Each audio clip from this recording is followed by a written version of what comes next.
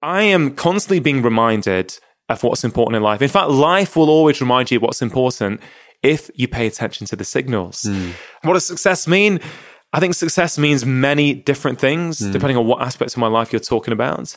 But in a nutshell, it's, am I successful enough to prioritize my own health, to make sure I've got enough time for me, and I've got enough time for my friends, my wife, and my children? Hi, my name is Rangan Chatterjee, GP, television presenter, and author of the best-selling books The Stress Solution and The 4-Pillar Plan. I believe that all of us have the ability to feel better than we currently do, but getting healthy has become far too complicated. With this podcast, I aim to simplify it. I'm going to be having conversations with some of the most interesting and exciting people, both within as well as outside the health space, to hopefully inspire you, as well as empower you with simple tips that you can put into practice immediately to transform the way that you feel. I believe that when we are healthier, we are happier, because when we feel better, we live more. Hello and welcome back to the Feel Better, Live More podcast. My name is Rangan Chatterjee. I'm your host, and today, Feel Better, Live More has reached a significant milestone. This is episode 100. And so to celebrate, this week's conversation is a little bit different. I invite my good friend, Dr. Ayan Panjit, back onto this show to ask me some questions and have a little bit of fun. Spinach or kale, jeans or tracksuit bottoms, running or swimming. They're not the usual questions that I ask my podcast guests, but on this week's episode, these are some of the questions that Ayan decides to ask me. Of course, it's not all banter. Among the many topics we cover, Ayan and I talk about the milestone of reaching 100 episodes and how the podcast has evolved in that time. We chat through what I get out of the process, discuss our favorite episodes, and what it is that makes some conversations just flow. And of course, Ayan asks me that all-important question, what comes next? 2 years ago, when I launched this podcast, I could not have imagined it would become the chart-topping global success it has. I also never imagined it would involve this much work, but for all the hours, effort, and expense that it takes to put out weekly, Wednesday at 1 p.m. episodes, it has to be one of the most rewarding things that I do, both personally and professionally. My mission is to help 100 million people around the world to transform the way that they feel and to be the architects of their own health. And I really hope that this podcast is little by little getting me closer to that mission. In fact, I have heard from hundreds of doctors around the globe who are prescribing my podcasts to their patients. Whether you're new to this podcast or you've been with me from the start, I would like to say a huge thank you for being part of the Feel Better, Live More community. If you've got any ideas for how you'd like to see this podcast develop over the next 100 episodes, please do let me know. I am all ears. Now, before we get started, I do need to give a quick shout out to some of the sponsors of today's episode who are essential in order for me to put out weekly episodes like this one. As you will know, Vivo Barefoot continue to support my podcast. They are a minimalist footwear company, and I am a huge fan. I've been wearing Vivo Barefoot shoes exclusively now for almost 7 years, as of my entire family. They make really, really comfortable minimalist shoes that you can live your entire life in. So many of you I know have already taken advantage of the special offer that they give to my podcast listeners and have fed back to me that you are really pleased and often surprised with how amazingly comfortable these shoes actually feel. I have found them for myself, but also for many of my patients, that they can be really beneficial for back pain, hip pain, knee pain, as well as general mobility. And I've been recommending them for many years, long before they started supporting this podcast. They make shoes for all occasions: work, play, walking, going to the gym, and so much more. And they also make shoes for children as well as adults.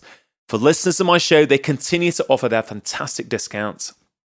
If you go to vivobarefoot.com/livemore, they are giving 20% off as a one-time code for all of my podcast listeners in the UK, USA, and Australia. And importantly, they offer a 100-day trial for brand new customers. So if you're not happy you can simply send them back for a full refund. You can get your 20% off code by going to vivobarefoot.com/live more. Now, on to today's celebratory conversation. So here we are again. Wasn't that long ago that we had a chat about your latest book, which is great. But this is your 100th podcast episode. And I'm going to start by asking you something you probably don't get asked enough because you're always on the road. You're always promoting stuff. You know, you work so hard. But how are you? It's a tricky one to answer that because generally I'm pretty good, but I've had a challenging few days for sure. I mean, it's hard to know how much to go into, but, you know, I've had to take my son to A&E a couple of times over the past 10 days, which was a little bit worrying and stressful at times. And the Sunday just gone, that's the second time I took him. I was in A&E for 4 or 5 hours. And then as soon as I came out with him, I got a text saying my mum had fallen and that she was waiting in an ambulance to come into hospital to the same A&E. And as you know, my mum lives very nearby. Me and my brother, we try our best to sort of pop round regularly, normally daily, to see how she is, check she's doing all right. But she ended up getting admitted. She wasn't so well, and she has managed to come out. I got her out on Monday night, but I've spent the last 2 nights sort of sleeping on her floor in her house just to check she's okay, and she's got her mobility back. So I didn't actually know if I was going to be able to come down today.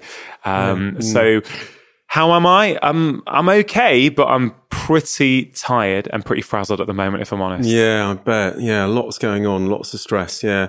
And, well, it's good news about your mum being all right. And, and that's the most important thing, I guess. But in terms of your 100th episode, focusing on the fact that you are here and we're here to sort of, in a way, celebrate that. What are your kind of reflections on the fact that, 100's a big number. When you think about a footballer having 100 caps, that means they've been putting it out consistently. It's not something that's easy to reach. 100 podcast episodes is a bit of a milestone, isn't it?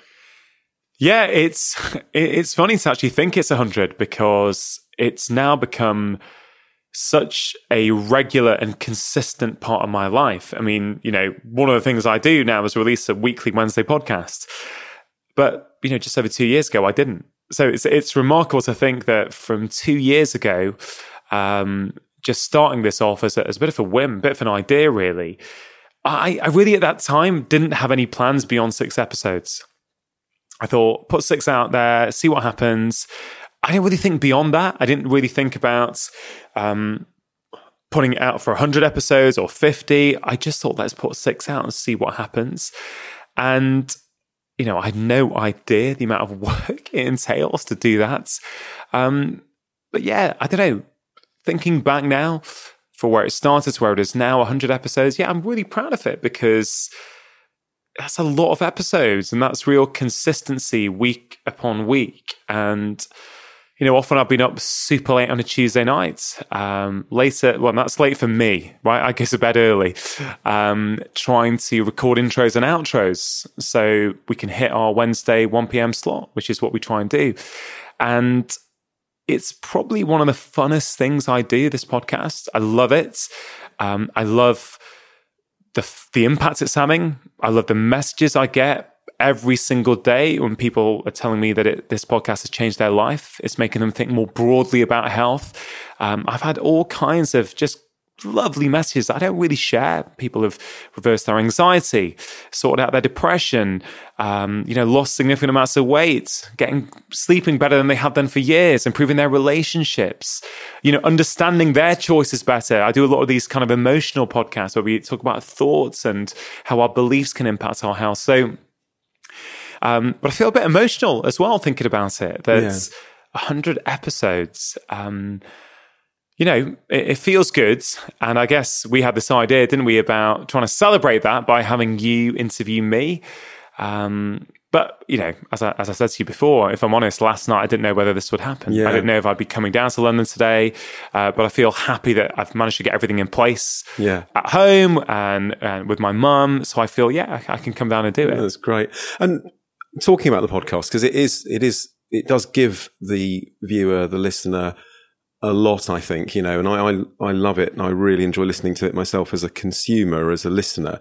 But what do you get out of it? Yeah, what do I get out of it? Quite a lot, actually. Quite a lot. I think the biggest thing I get out of recording this podcast is, real mindful time. What I mean by that is, I realize that these conversations for me are a bit like therapy in some ways, because we've spoken about this on the podcast before, but we're living in an era of information overload where we are constantly being distracted. All of us, we're being distracted by devices. It's very hard for us to be present with the people that we love because our phones are just sort of there in your eyes view, and just pulling you away to check your email or check your Instagram. And you're married, as am I. That feeling, I'm sure, when either you or your wife and one of you is distracted when you're trying to have a conversation with each other, and I think it's incredibly toxic on many levels, and I think it's become the norm in society.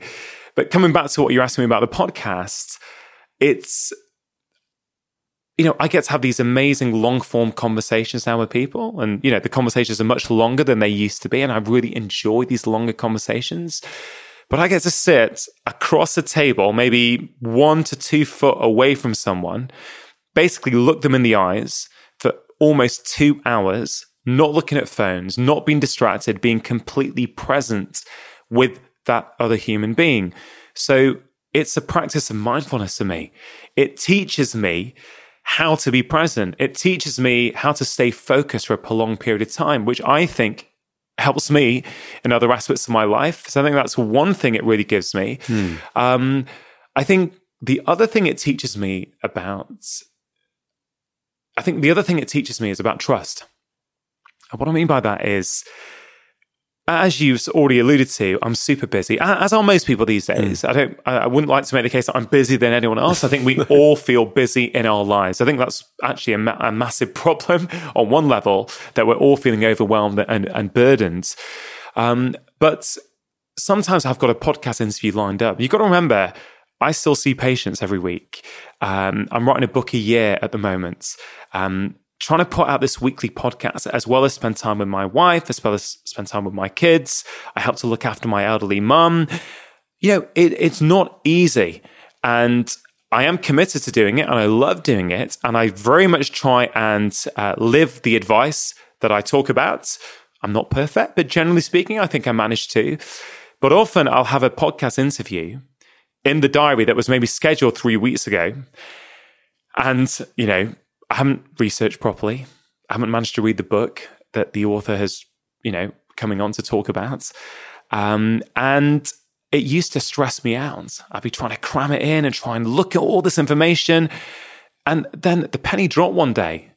And I thought, Rongan, look, these podcasts are conversations, right? You know how to converse with someone, right?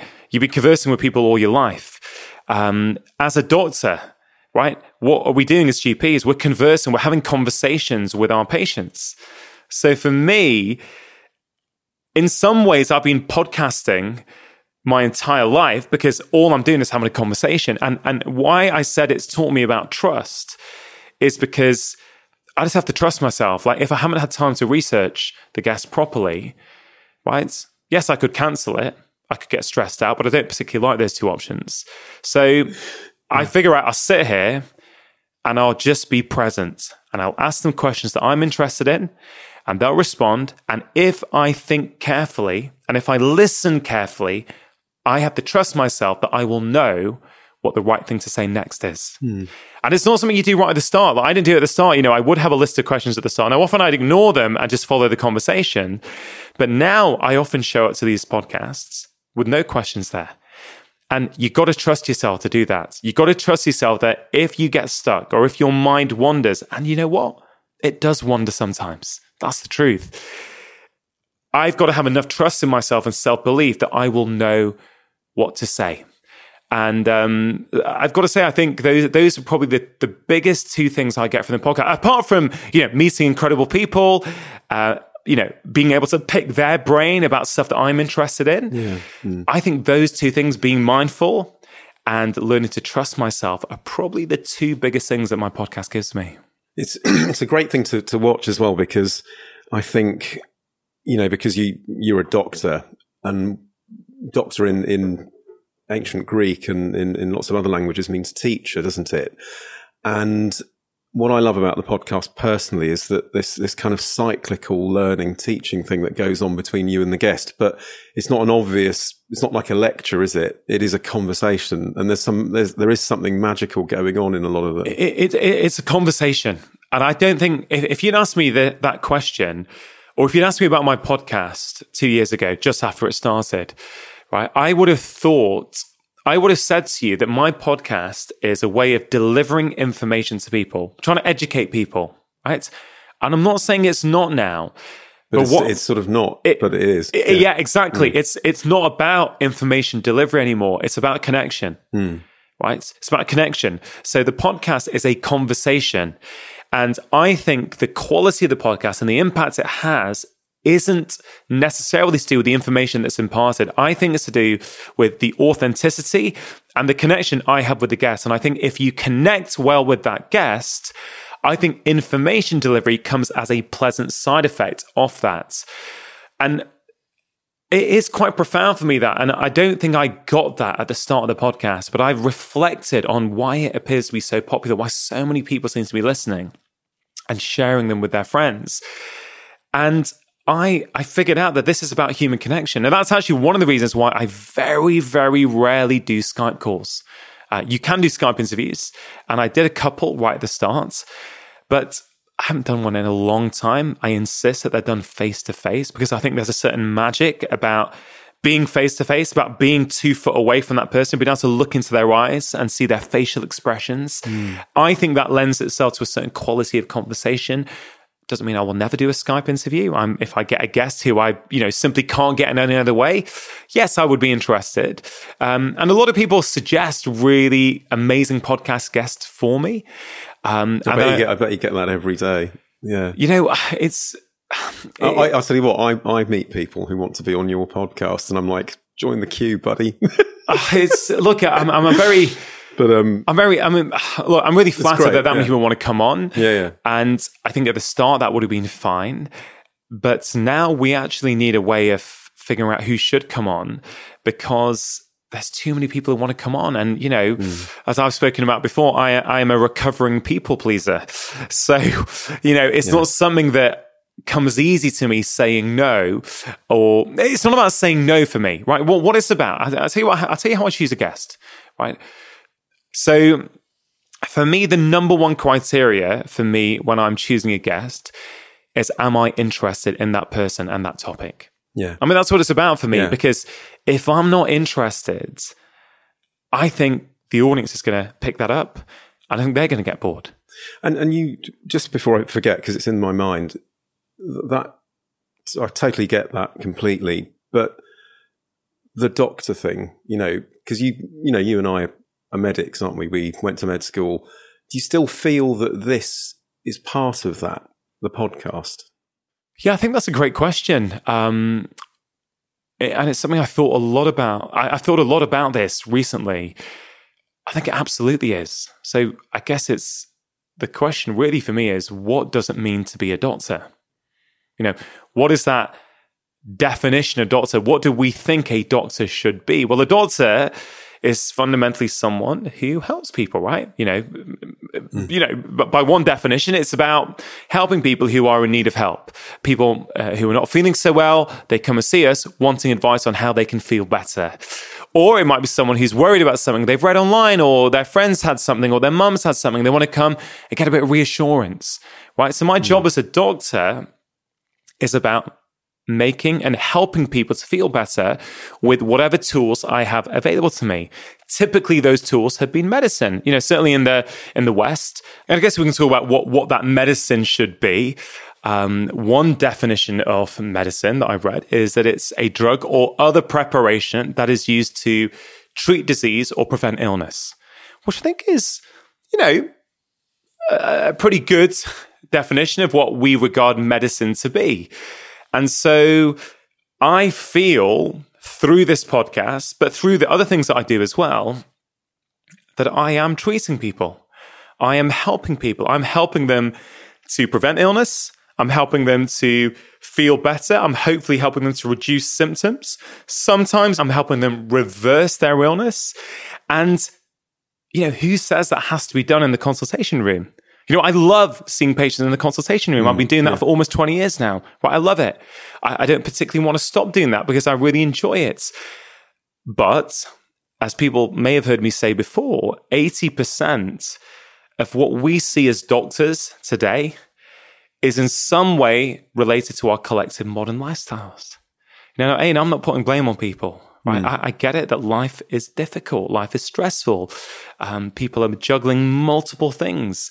Everyone I meet wants to feel better than they currently do. They want to make changes, but they don't feel they've got the time, right? So I get that. But here's the question for me then. If 80% of what I see as a doctor is in some way related to our collective modern lifestyles, then is the best way for me to help people one-on-one in clinic? Or could it potentially be through podcasts and through books and through TV shows or documentaries where you can empower people with information, inspire them through storytelling to really connect with them and actually make them feel afterwards that, hey, look, I can do this, I can do that. So whilst I still do see patients, I think my role as a podcast host and as an author is absolutely consistent with that of a doctor. Now, is it the role I thought I would be in when I went to medical school? That's a very different question, and absolutely not. Yeah, I thought I'm going to go to med school to learn the tools that I needed to help my patients get better, and I thought that would be in a consultation room or in a hospital. So, I think things have developed a lot, but I think all of this stuff is absolutely consistent with what I think a doctor is. I mean, what do you think? Yeah, I think you're right. It has changed. And a lot of it is to do with cultural stereotyping. So, Peppa Pig's a good example. Dr. Brown Bear in Peppa Pig, he comes on a home visit at the drop of a hat and he always gives out this pink medicine and this idea of the doctor treating something. But then I watched something the other day, which I haven't seen since I was a kid. I'm sure you might remember it. It's this thing on Sesame Street called Who Are the People in Your Neighborhood? Do you remember that song? Who are the people in your neighborhood? That one. Yeah. Anyway, so they have sort of the grocer and the doctor, and actually the doctor's one was the doctor works hard all day long to keep you feeling healthy and strong, which I thought was this from the 70s. And actually that's kind of what you do, isn't it? That, that's sort of the preventive element of medicine, which used to get ignored. Yes, what I'm talking about is prevention. But it's not just prevention. I think this is a really common misunderstanding about the role of lifestyle, the role of nutrition in health, right? Whenever you talk about it, people say, oh, yeah, prevention is better than cure, right? And I get that. I understand that on one level. Of course it is. But we think lifestyle is only relevant for prevention. And it's simply not true. Lifestyle can also be used as the treatment. It may not be enough in itself, but often it is. And so I don't think I'm just offering people prevention. I'm also offering people, I hope, practical tips and tools in the books, in the podcasts, and through social media accounts that they can actually think, hey, you know what? I might try that and see what happens. And look, I mean, this is fresh in my mind because the new book's only been out a couple of months now. But I'm getting messages from people now that it's been out for 2 months. People got a message this week saying, Dr. Sachi, love it. I could not believe that these 3 5-minute health snacks a day have helped me lose 1.5 stones in weight in the last 2 months, right? Someone else told me her anxiety symptoms have almost disappeared from doing the Feel Better in 5 plan. Someone told me her blood sugars have come down significantly since starting the Feel Better in 5 plan. And so for me, it's kind of like, well, wait a minute. That's not prevention. These are people who've got symptoms, anxiety, excess weight, whatever it is. And that's what I'm passionate to get across to people, not to lecture them. I really hope that I don't lecture people. I don't think I do. I mean, for me, it's about giving people information. I love talking to people on the podcast who've got interesting stories because you know why? We learn through stories. Information can sometimes be just too dry, hearing it as just as black and white facts. Sure, that can be helpful, but hearing a good narrative around it where someone who's maybe lived through something, I think that has power. So, yeah, I would like to think I'm broadening out people's view on what medicine should be and what medicine can be. And, I think I'm also moving along with many other people, I might say, moving the conversation on from just being, diet and movement to so much more. And that's the feedback that I get a lot, either on, the podcast apps or on my social media accounts. People say, oh, you're making me think about all the other factors that are relevant for my health. Do you know, there's a moment when, the course we do together, and I kind of set the scene and open the day, and then you come on, and there is this moment, because the room's full of GPs generally, where you start talking about GLUT4 receptors or the microbiome and all this kind of technical stuff, and you sort of see, because actually I think the thing with you is you're so good at communicating these concepts simply that people forget there's a lot of science behind it. And there's this moment where the whole room thinks, wow, he really knows this stuff. Do you know what I mean? Yeah, I'm sure you've noticed that yourself. I mean, as in, the way it's talked about in terms of, Feel Better in 5 is a really good example. The interventions are really simple, and it's very easy to think that, well, hang on, there's what's new here? But actually, they're so clever, aren't they? Because it's based on that complex science. Yeah, this is something I've really had to wrestle with, Ian, if I'm honest. I've really had to wrestle with this because I remember when I sat down to write my first book, The 4-Pillar Plan. I remember the first time I've ever written a book, I was sitting there writing, and like a lot of doctors, and I've spoken to a lot of doctors who, either writing books or putting themselves out there in the media. And there's a bit of a fear, how are you going to be perceived? You don't want to offend anyone, because the culture we grew up in as medics means we don't want to do any of that. We want to, keep everyone happy, play it safe, that kind of stuff. We're also very, very keen to be accepted by our colleagues.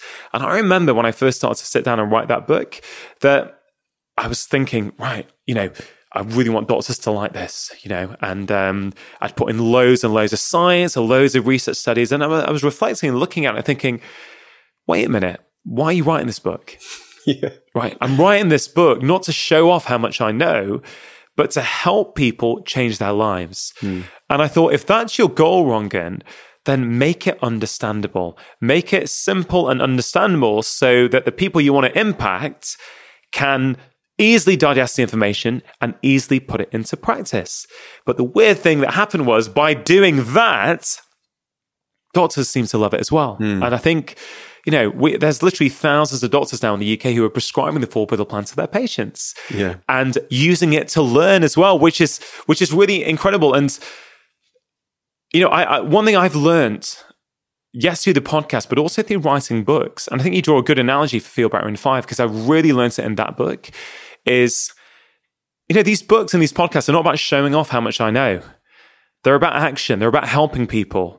And I've realized that the way you communicate is everything, right? How do you communicate that health messaging? I don't want to just give people information.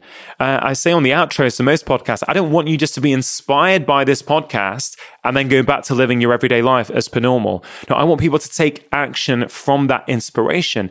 And I think simplicity is key. And I've had to wrestle with my own ego issues over that, because I know some people probably think, oh God, it's a bit simple. He doesn't know much more than that. But that's an ego thing in my head, because actually there is complex science behind them. I just try my best to keep it simple. And you're right. It is nice for me to run that course. And, we've had, over 1,000 doctors go through it now, learning from us. And yes, on one level, it's nice that they know that I do understand the complexity of all these receptors and what's actually going on. And that's, I guess, what I love about my career at the moment, is that I can teach doctors and specialists on our course. So I can make it high level. I can communicate on the podcast. And often that's sometimes can be really in-depth conversations with really world-leading scientists. But then I can also convert all of that, I hope, into really practical information for people through the book. So I feel I get to do it all, really, by having all these multiple streams. But it's interesting you picked up on that, actually. I'm going to, it's probably a bit of an unfair question, but which episode out of the 100 that you've done so far sticks in your mind the most? I mean, how do you choose between? It's like, well, I wouldn't say it's like asking to choose between your kids. I wouldn't quite go that far, but that is hard.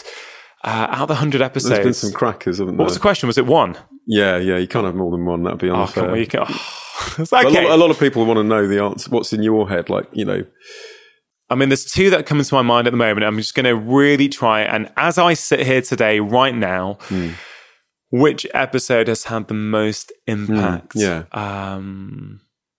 I think if I have to choose one, which I do, I'd have to say it was the episode I did with Gabor Mate. I thought you might say that. Yeah. Did you? Yeah, I could. Just because you can hear in your voice the kind of emotion by the end of it. You'd gone on this sort of spectacular journey during this conversation, and it kind of opened loads. I just loved it. That's my favourite one as well. Yeah, I mean, I can't remember the episode now. I think it was something like 39, 37. So, relative to episode 100 in the early days. But I think that one has probably had the most impact on me. I'd followed Gabor's work for a while. And I think for me to sit across the table with him and him to also get what I'm doing, and we really connected, we really got on. It was just great on so many levels. Professionally, it was great. Personally, it was great. And I think seeing the impact, because for me, that was taking a bit of a risk. Right? I like to take risk on the podcast. I don't like to play it safe. I don't want to give people the same information each week. I want to talk to a wide variety of different people about all kinds of different things. And of course, not everyone's going to love every week, but that's okay. I hope the variety is what's going to keep people interested. And the impact from that episode, that was, I think, the first, I put that on YouTube. That was the first YouTube video I had that went viral. Like, it just connected with people and they wanted to share it. And I think the reason it's had so much impact on me personally as well is because it really helps us understand, both myself and I hope a lot of the listeners, that what happens to us in our childhood, how we're treated, how we respond to certain situations can have implications for the rest of our life unless we look into it and start to tackle it and start to go, okay, wait a minute, this behavior served me as a child, but I'm not sure it's serving me anymore as an adult. And I think Gabor Mate's work, as well as many other people, has really influenced me and my own journey through that process. Particularly, I'd say now, it's almost 7 years since my dad died. I think that's when that journey started for me, really. Just as you touched on your dad, who obviously I remember very well. I mean, in terms of, and I'm moving it on a little bit, but he's a big influence in your life. Would you say he, in terms of big influences in your life, it's unfair to ask who the biggest would have been, but your dad, I would guess, is he who you would say has had the biggest influence on you? Yeah, I mean, who's had the biggest impact on my life? I mean, that's really hard to say, isn't it? Who's had the biggest? I mean, there's clearly lots of people who've had impacts. When I think about a question like that, I think about my parents. Of course, I mean, I think, they are the ones who bring you up and who instill their values in you, and you learn from, good or bad, you tend to learn from the way they do things and that becomes the way you do things as well, because that's what you've seen. I certainly think my mum and dad have been huge influences on my life, no question. Dad, I mean, it's interesting. Like last week I was on, so for people who don't know, my dad was unwell for 15 years. He retired. He had to medically retire. He was a consultant physician at the Manchester Ward Infirmary. I don't think he'd ever taken a day off sick in his life. And at the age of 57, 58, he got unwell and he suddenly got lupus, and then he got kidney failure. So he had this autoimmune disease, he had kidney failure, and basically was on dialysis for 15 years, 3 times a week. Everything in our lives changed. All the decisions I've made as an adult, because that happened when I was at medical school, probably about 20 years old. Everything changed. That's one of the reasons I live in the northwest of England. I moved back to help look after my dad, which I did for 15 years until dad died. And that has been so, it's so funny, you're saying who's had the biggest influence. I can't answer that necessarily, but my dad's illness and actually being a carer for 15 years, which you could say indirectly is from my dad, that has had a profound influence on me as a person, as a doctor. Being on the other side, seeing what a chronically ill patient suffers with, the stress that puts on the whole family, seeing how amazingly my mother cared for him for that period of time, and just seeing what amazing, dedicated care can do. To think that hasn't influenced me as a person or the way I treat patients, I think would be unrealistic. I don't know what sort of doctor I would have been without that. So I'd like to think I'd be a compassionate doctor, but I don't think I would have the insight that that's given me. So I think my parents, through their, bringing me up through my whole life, but also through my dad's illness, absolutely massive influence. And I sort of feel that I processed a lot of that, and I feel pretty okay with things now, because I do feel my dad had lived his life. He really wasn't well the last little while. It was pretty hellish, really, the last few months for all of us. So I think it's for Dad. I think it's best for him that he's not around, if I'm honest. You see your mum almost every day, don't you? Most days, when you're at home, and she's obviously seen your journey through books, TV, podcasts, all the sort of success in inverted commas that you're enjoying. It's obviously sad that your dad's not around to see that, but what do you think he would say in terms of, would he get this whole prevention thing? I thought about that so many times, because my dad was he went to medical school in Calcutta in India. He came over to the UK, very much like your dad's, to try and set up a new life and give his family a really good quality of living that he didn't perceive he could do in India for us. And I think, I don't know what Dad would think. I think he'd be very proud. And on what I used to be gutted, that the things that my dad would have been proudest of the most, because I know how my dad's brain used to work. His son, this is an Indian immigrant to this country, right? So Dad's an Indian immigrant here, comes here with hardly any money in, I think, 1962, and literally makes everything from scratch himself, puts up with all kinds of stuff. Don't know how deep you want to go, racism within and outside the NHS, which is very, very well established, what used to happen. And we can argue about whether it still happens or not. Dad comes here, and, they would hold the BBC in such esteem, right? So to have his own son have his own BBC One show, I think I can just imagine my dad's face. And then to have, 3 Sunday Times bestsellers each year, for the last 3 years, I think my dad would be so, so proud. But it doesn't upset me anymore. I feel my dad is here in everything that I do. If Dad was still around today, I wouldn't be doing any of this. That's the irony, right? If my dad was still alive, being a carer takes so much out of you, physically, mentally, emotionally. I wouldn't have energy for anything. I barely had enough energy to spend time with my own family. That's how much caring took out of us. And so, and that's why I think I found the last few days so hard at times, because it reminds me, being in A&E for hours. I think my mum was there for about 10 hours. 10 hours. And I'm not going to go at anyone. I get it. Everyone's, the staff were incredible. They were all trying to do their best, right? And then waiting for ages to be transferred to another ward, and mum's getting more confused because she's out of her own environment and it's dark, and it's, it just brought back all those memories of what life used to be like every single week for 15 years. So, and actually last week, I remember I got a taxi to Media City in Manchester to go on Radio 5 Live for an appearance. And the taxi driver who picked me up, I was chatting to him for the first 20 minutes. I was in a super chatty mood that day. Doesn't surprise you, I'm sure.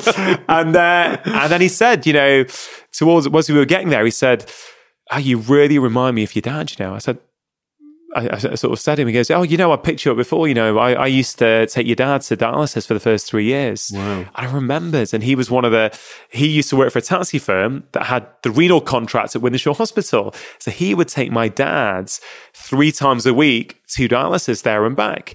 And I said, "Okay, cool. What is it about me that reminds you of my dad's?" And he said, "It's just everything, the way you talk, your mannerisms, the way you finish sentences. I could literally be here with your dad." And, I was really emotional thinking about that. So it's like, oh my God, this guy used to take dad all the time. And dad was super chatty as well. So it was interesting. It was nice when that stuff like that happens. Yeah. Going back to Gabor Mate, I genuinely think, like most parents, my parents did the best that they could for me with their understanding, with their resources, both financial and mental and whatever. I think they did the best for me. And I've only recently been able to look at that now with a slight detached, with less emotion. I think Gabor Mate and my conversation with him, I think that's one of the reasons it's so impactful for me, is that I was on that journey anyway before I spoke to Gabor. But looking back at my childhood now with detachment and going, you know what? This stuff was great, but that stuff probably wasn't so great. And that's not me having a go at my parents. No. Right? That's me with the utmost love saying, guys, you did a great job. You did the best you could. Yeah. But actually, these things possibly weren't so great. And these are things that have probably impacted me in my life. And they're things that I have really worked hard on changing over the last few years. And it has really helped me. It's helped me feel calmer. It's helped me feel more secure in myself. And so why that episode? And the other episode I was thinking of was the Peter Crone episode, which is, I think, something like 82 or 83. The reason why I think those types of episodes have the most impact on me, because they almost mirror what I'm doing in my own life, which is really understanding how our emotions, how our thoughts, how our childhood programming determines so much of how we feel, years later. And I know I've had the biggest impacts on my health and the way I feel about myself by really working on those bits. It's fascinating, isn't it? And it's just that moment of realization when you realize that actually there is a link. And I think for me, it happened once when I remember doing something that was exactly the same as my dad would do. And I thought, I'm turning into my dad. It's an odd thing, isn't it? It's an odd feeling. I'm going to have a bit of fun now, if that's all right. So I think, I've got a list of things I want to ask you, and it's quick fire. I don't want to think about them too much. This is really for people who follow you to give them a bit more it's a bit of fun, but just a bit more about what you think. Should I be worried at all? Not that worried. Not that worried. Just taking a quick break in today's conversation to give a shout out to the sponsors of today's show. Athletic Greens continue their support of my podcast. To be really clear, I absolutely prefer that people get all of their nutrition from foods. But for some of us, this is not always possible. Athletic Greens is one of the most nutrient-dense whole food supplements that I've come across and contains vitamins, minerals, prebiotics, and digestive enzymes. So if you are looking to take something each morning as an insurance policy to make sure that you are meeting your nutritional needs, I can highly recommend it. For listeners of this podcast, if you go to athleticgreens.com/live more, you will be able to access a special offer where you get a free travel pack box containing 20 servings of Athletic Greens, which is worth around £70 with your first order. You can check it out at athleticgreens.com/live more. And it's also, it's kind of a what, it's a this or that thing. So you just have to pick one of the two choices in terms of what you prefer. So, running or swimming? Running. Kale or spinach? Kale. Thai or Chinese food? Thai. 100% Thai. Wait, did you say kale instead of spinach? Yeah. I'm shocked. We'll come back to that. City or countryside? Countryside. Liverpool or Man United? Oh my God, Liverpool. Times or Telegraph? Telegraph. Good save. Ketchup. They or have brown serialized my first 3 books. I know. I was just thinking that ketchup or brown sauce. I don't really have either now, but ketchup. If I had to choose. Jeans or tracksuit bottoms. Tracky bottoms. Plane or train. Train. Mac or PC. Mac. Beats or Bose. Bose. Oh, mate, no. Honestly, we can argue about that later. Dispatch bag or rucksack. I don't know what a dispatch bag is, so I'm going to go rucksack. Like a record bag, but kind of like rectangular. You got all these fancy terms here down south. No, that's good. That's good. And do you, I mean, you know, that's a bit of fun, but I mean, I think that's useful because, you know, and you said tracksuit bottoms instead of jeans. Yeah. Yeah, that's interesting. But what do you do? Well, what do you prefer, jeans or tracksuit bottoms? Jeans, yeah, I don't know. I've got one pair of tracksuit bottoms and I just find them really kind of itchy. Do you? Yeah. I don't find them comfy. You know, like hoodies are really If comfy. they're itchy, maybe we should get a different material. Where are those questions? I want to ask you them back now. No, I write them.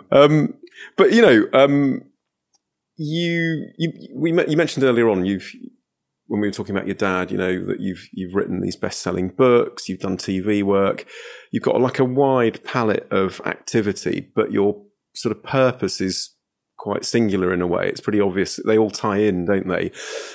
Do you plan on doing any more TV work? What are you working on at the moment? You know, is there anything in the pipeline? Yeah, I mean, there's lots in the pipeline as always, but I think there's quite a few elements to that question for me.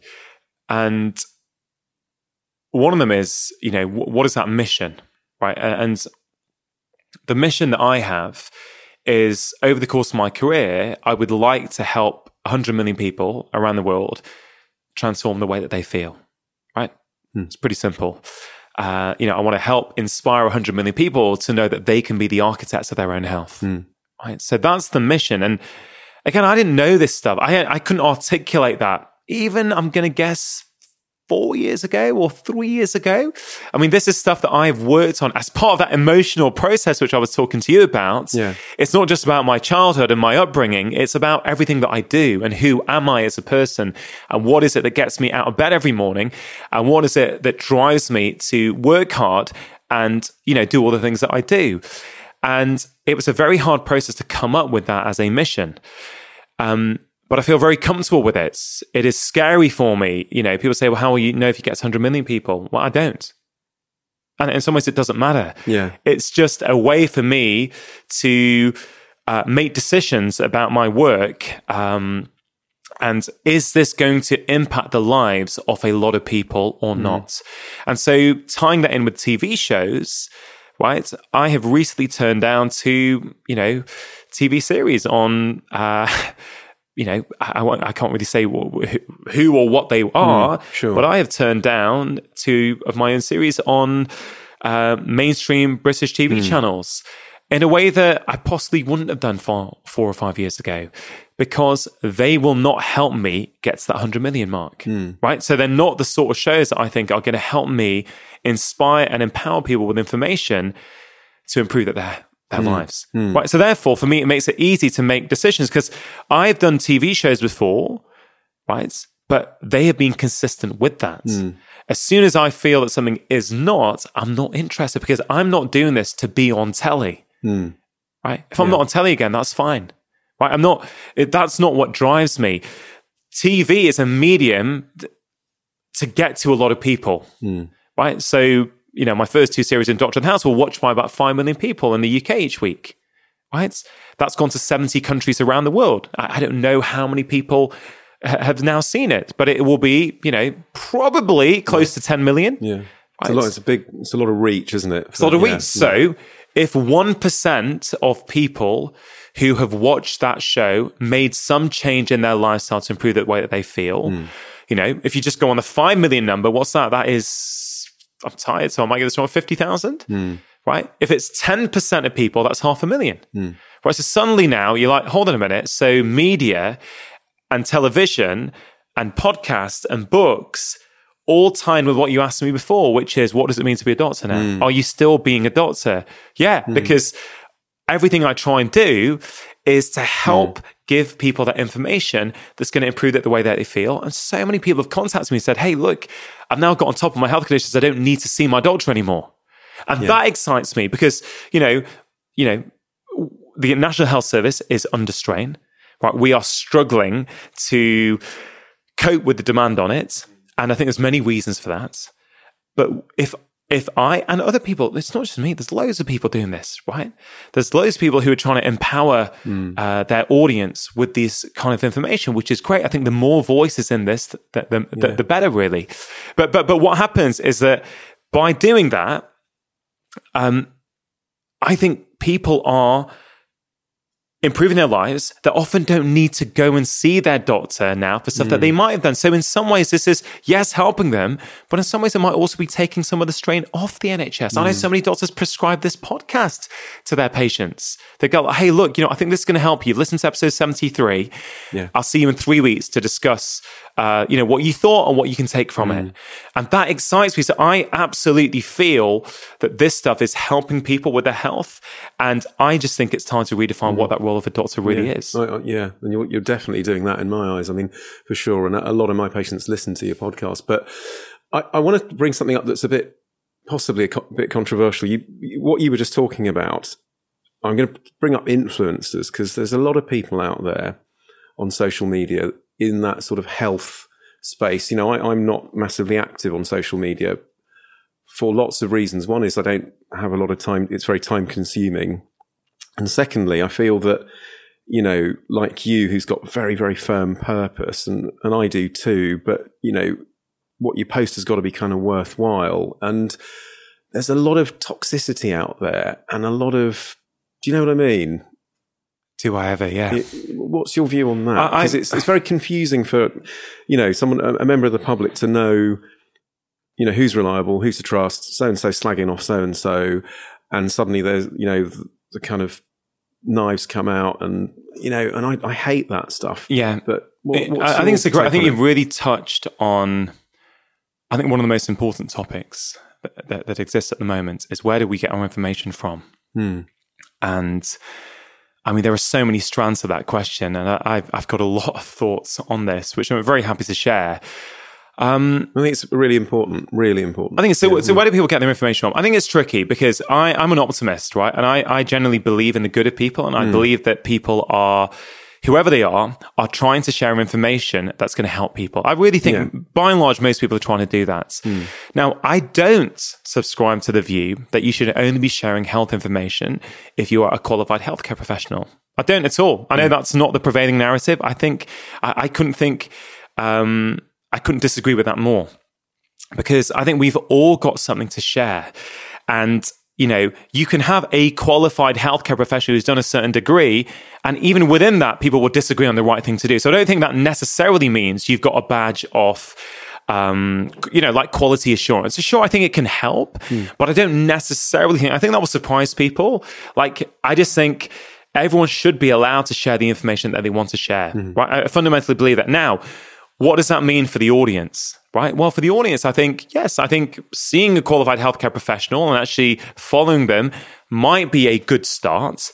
But again, look, if you just take diet, for example, right? You could follow a qualified doctor. You could follow 10 qualified medical doctors, and they could all be preaching 10 different things. One could say it's all about being vegan. One could say it's about being on a carnivore diet. One could say it's about being low carb. One could say the whole lot of that is a load of nonsense, and we should all be eating whatever we want and just count our calories, etc., etc. You could get the same with nutritionists. So even if someone's got a tick after their name saying, I'm a healthcare professional, you can still have this kind of complete confusion, which does exist. Now, one thing I am super passionate about is the way we behave online.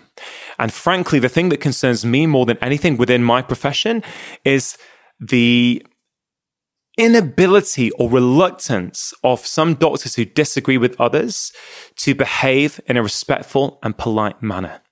And one thing I very much hope I've always done is behave with respect and compassion on social media, even if someone disagrees with me, right? I don't mind disagreement. I don't mind. But if you respectfully disagree, I'll engage with you and have a conversation. If you're rude or you troll me, I ain't engaging. But my strategy is just to stay out of it and focus on positive, meaningful content as much as possible. I just don't engage. I have carefully curated my feeds so that when I go on them, generally it's full of positive information. Now, that doesn't mean I live in an echo chamber, Ian. No, right? I get it. I follow people with differing views to me, 100%. But I'll follow them when they put them across in a kind and compassionate manner. Because here's the thing. A lot of what our brain picks up is subconscious, right? So if we're following toxic people on social media and we're spending 20, 30 minutes, an hour a day on it, what do you think our brain's picking up? Our brain's picking up on that negativity and that toxicity. So I just don't follow people, right? I don't block many people, but if I find someone really toxic, I'll block them.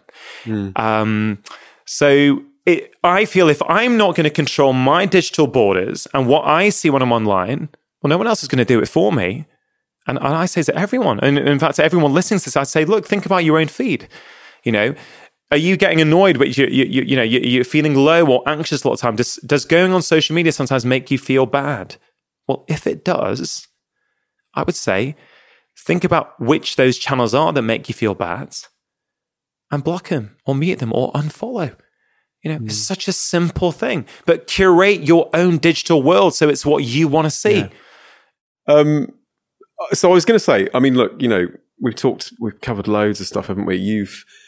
I think you are, from where I'm sitting, redefining the way that medicine's delivered. Definitely, in a way, it's going to sound a bit weird, and and I don't mean to sort of demean anyone that works in research or public health, but what you're doing is kind of like modern public health in some ways, isn't it?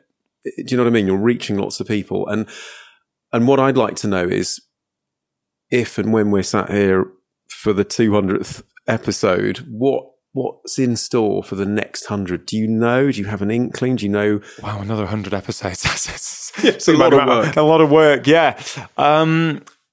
I think it really depends. And I'll tell you what I mean by that.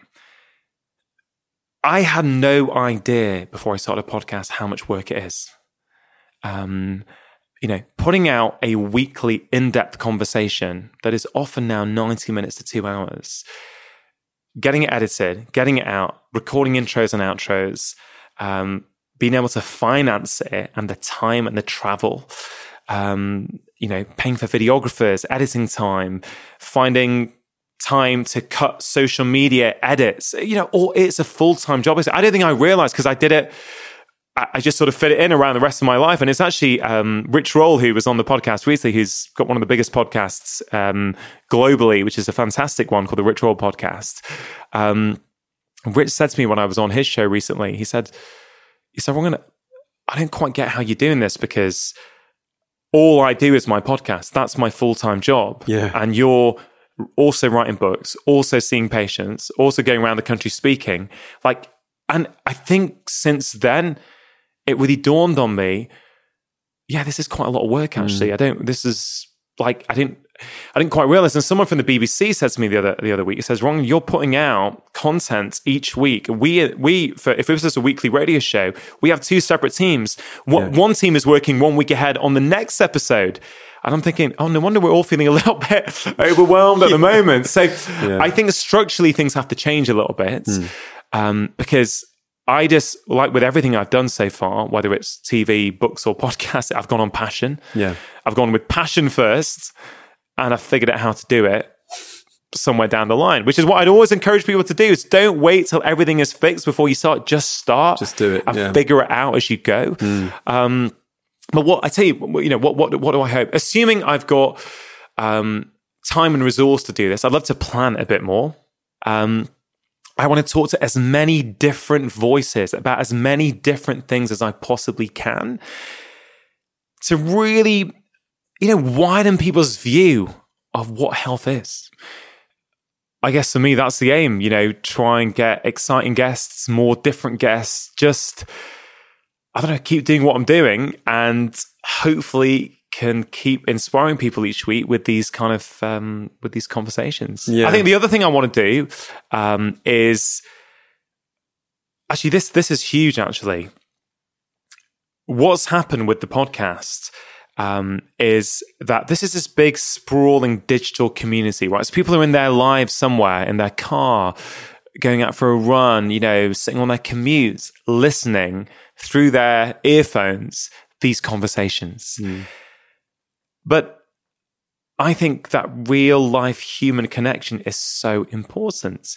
And I would love to start doing live events with the podcast, start bringing people together so you can meet other like-minded individuals. That's already happening. So I've got a private Facebook group, which anyone can join. Yeah. I think it's called Dr. Chatterjee 4-Pillar Tribe on Facebook. Yeah. And I think it's about, something like 10,000 people in there now. It's such a warm, supportive group where people ask for advice, they ask for help, and people all go say, "Oh, have you tried this? Have you tried that?" I mean, I'm not on there that much, if I'm honest, but it's got a life of its own. It's a community that I put together. A lot of people ask me, where can we connect with other podcast listeners? Yeah. And the group is amazing, and someone called Amelia actually on that group, and I'm sure other people had the idea as well, came up with the idea of having meetups. So I think there are now 40 or 50 meetups in the UK alone. Brilliant. Weekly or 2 weekly Feel Better, Live More meetups, where people who love the podcast, love my books, are getting together in their local environment, going for walks, going out in nature, and talking about some of the themes and talking about some of these ideas. And that is something that really, really excites me, because what started as a little idea to put out 6 podcasts has now turned into like a juggernaut each Wednesday at 1 p.m. that takes up a lot of my mental energy each week. But now people are using it to meet up, and I'm thinking about, live events potentially where, I Feel Better, Live More live, live podcasts, whatever. If people are listening to this or watching it, feel free to fire through ideas. Can I ask you something else on that? Because, what you've done with the podcast and the books and everything you do is amazing. I mean, astonishing. And at the rate that you've done it at, and you are having this amazing impact, I think, on people. But how do you gauge and how do you sort of measure your own success? People must come up to you all the time going, "Oh, you're so successful." But what does that word mean to you? Yeah, it's something I've actually thought about quite a lot.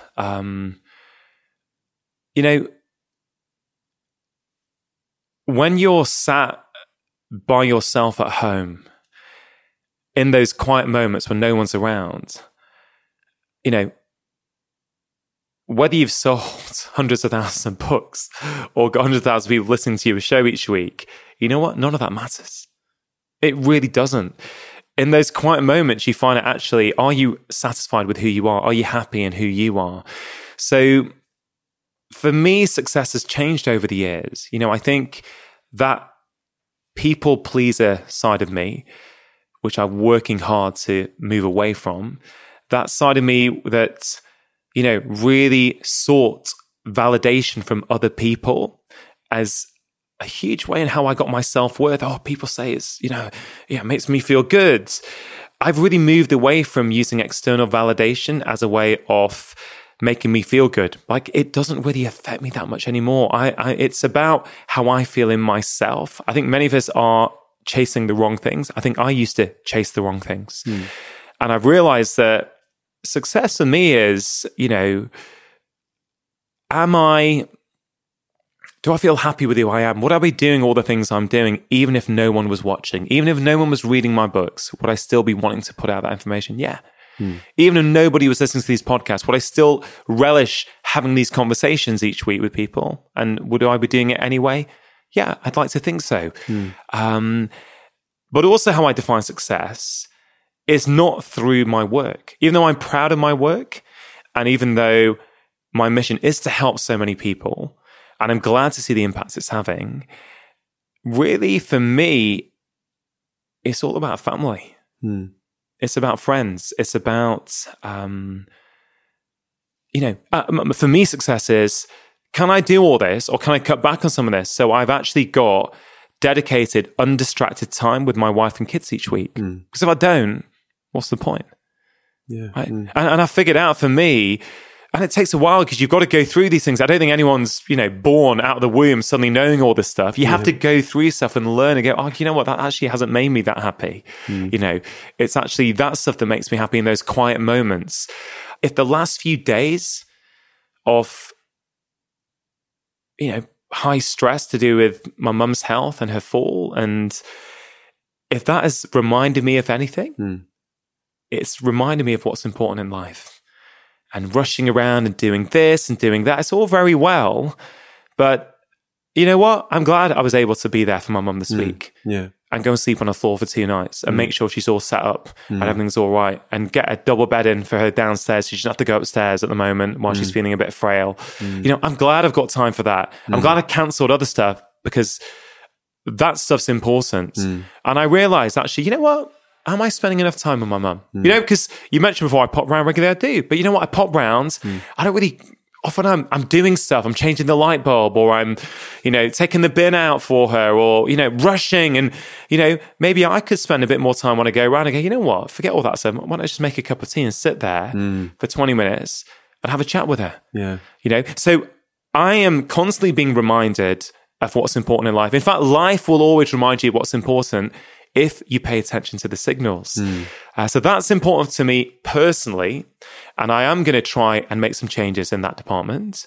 But the other thing I've figured out is really important for me professionally, and I've only really figured that out since Feel Better in 5 came out.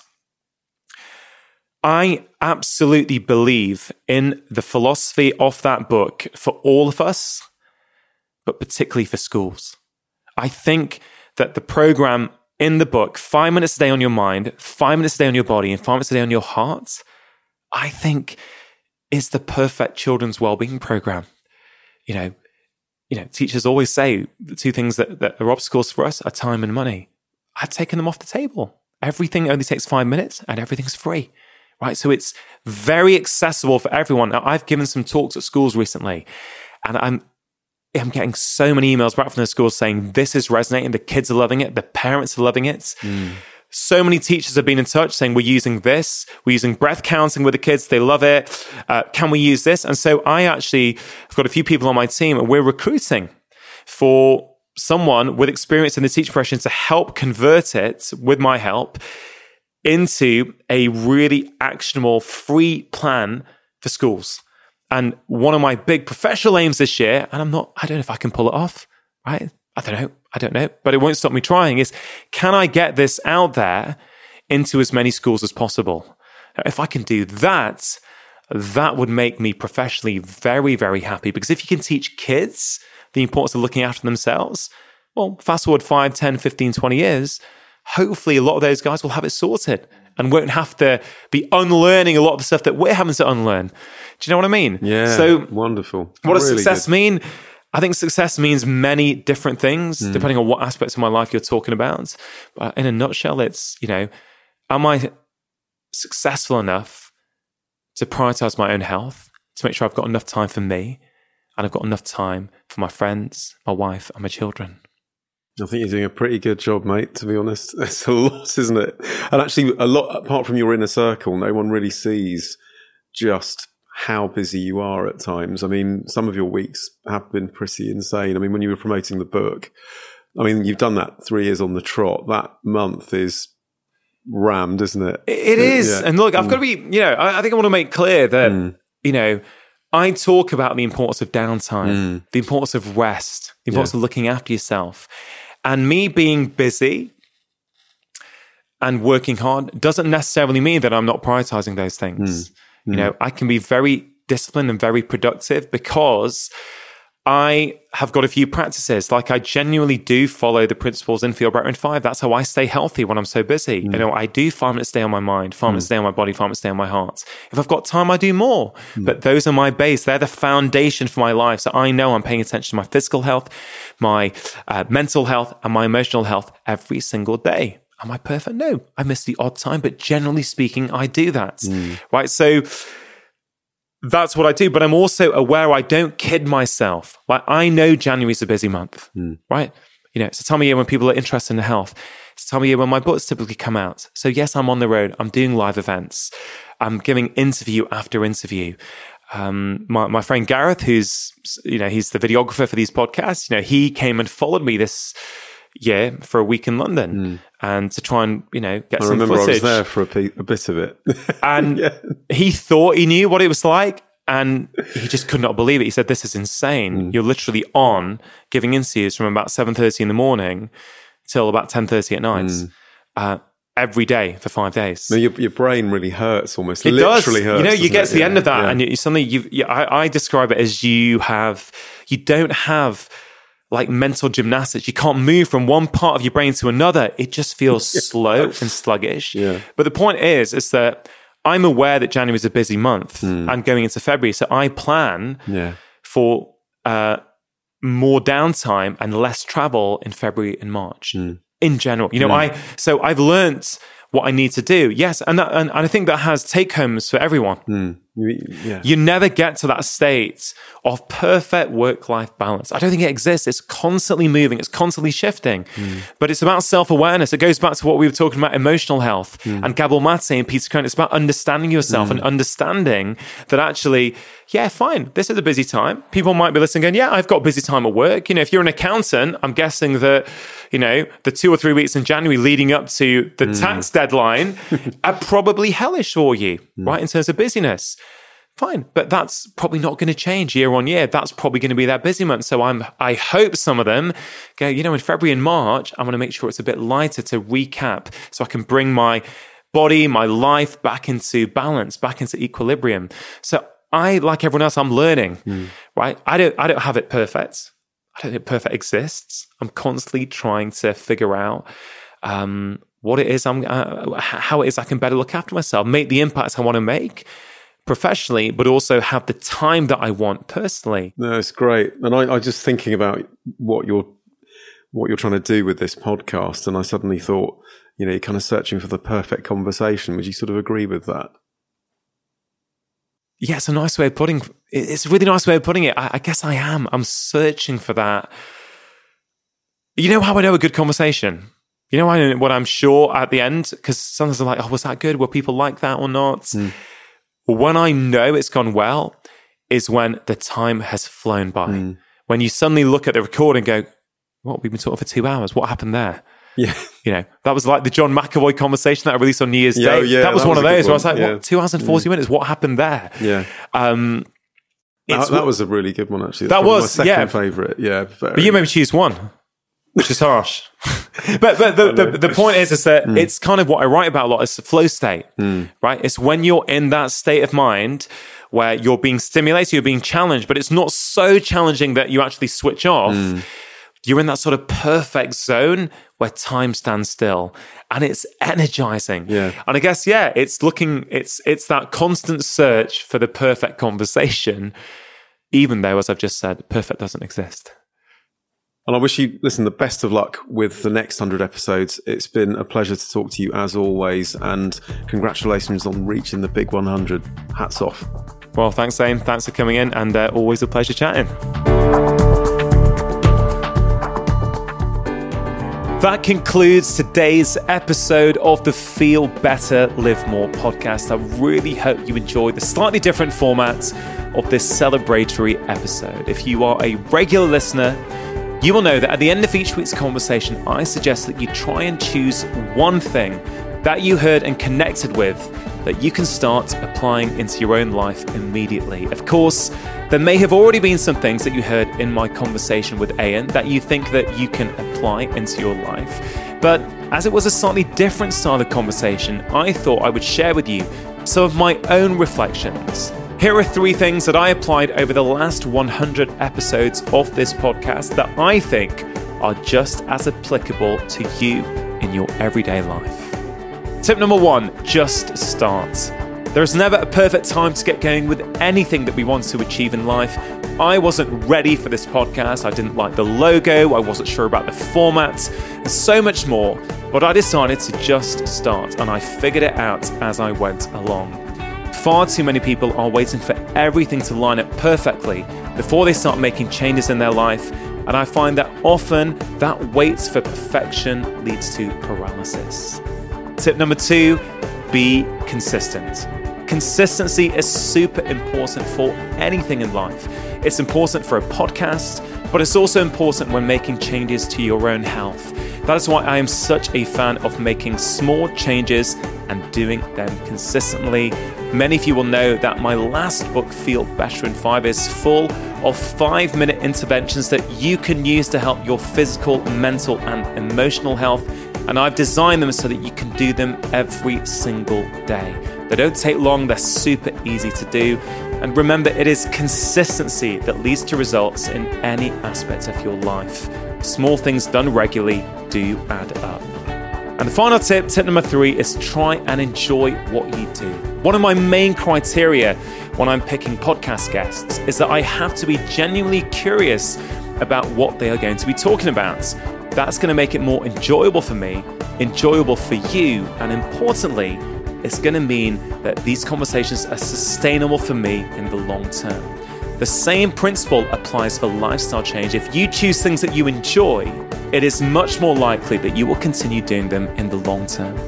I hope those 3 tips are relevant to you. I hope at least one of them has resonated. As always, do let me know what you thought of today's show and those tips on social media.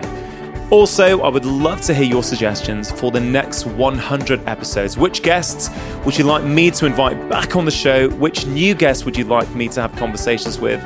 And if you can remember, please do use the hashtag FBLM so that I can easily find your comments.